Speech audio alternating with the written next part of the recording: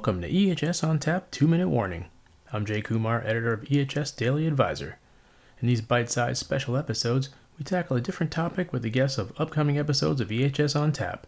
Today I talked to Natasha Porter, Chief Customer Officer at Benchmark Digital Partners, about how tech is impacting environment, social, and governance efforts. And now here's your 2-minute warning.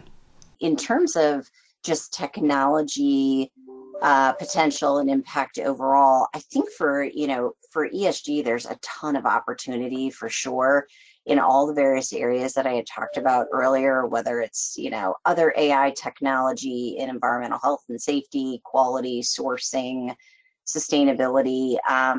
One of the ones I'm particularly excited about, Kate had mentioned earlier, related to computer vision, or being able to take image recognition and software and really hone it to look for potential risks or issues that can again help give various teams insights to risks. And one example we're exploring right now in that space is, if you think about forklift operations, could you utilize computer vision technology to identify situations of speeding or near misses and collisions, and then also look at overall usage profiles for forklifts and think about charting and mapping those 4 key data points and the types of insights that you could get from that. Do you have a site or a location that has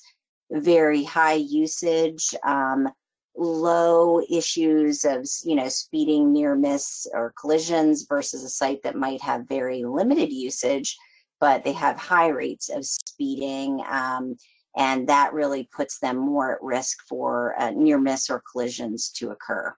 So I think the power of the insights that this type of technology brings is really, really a game changer, not only for the environmental health and safety function, but I think more broadly for ESG, and that's supporting operations as well. So I'm really excited to see where we're going to take this and where the industry goes in this space.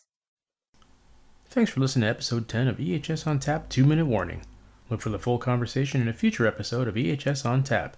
You can find more information about the show and listen to on-demand episodes at ehsdailyadvisor.blr.com. You can subscribe to the show on SoundCloud, Amazon Music, Google Play, iTunes, Podbean, or wherever you get your podcasts.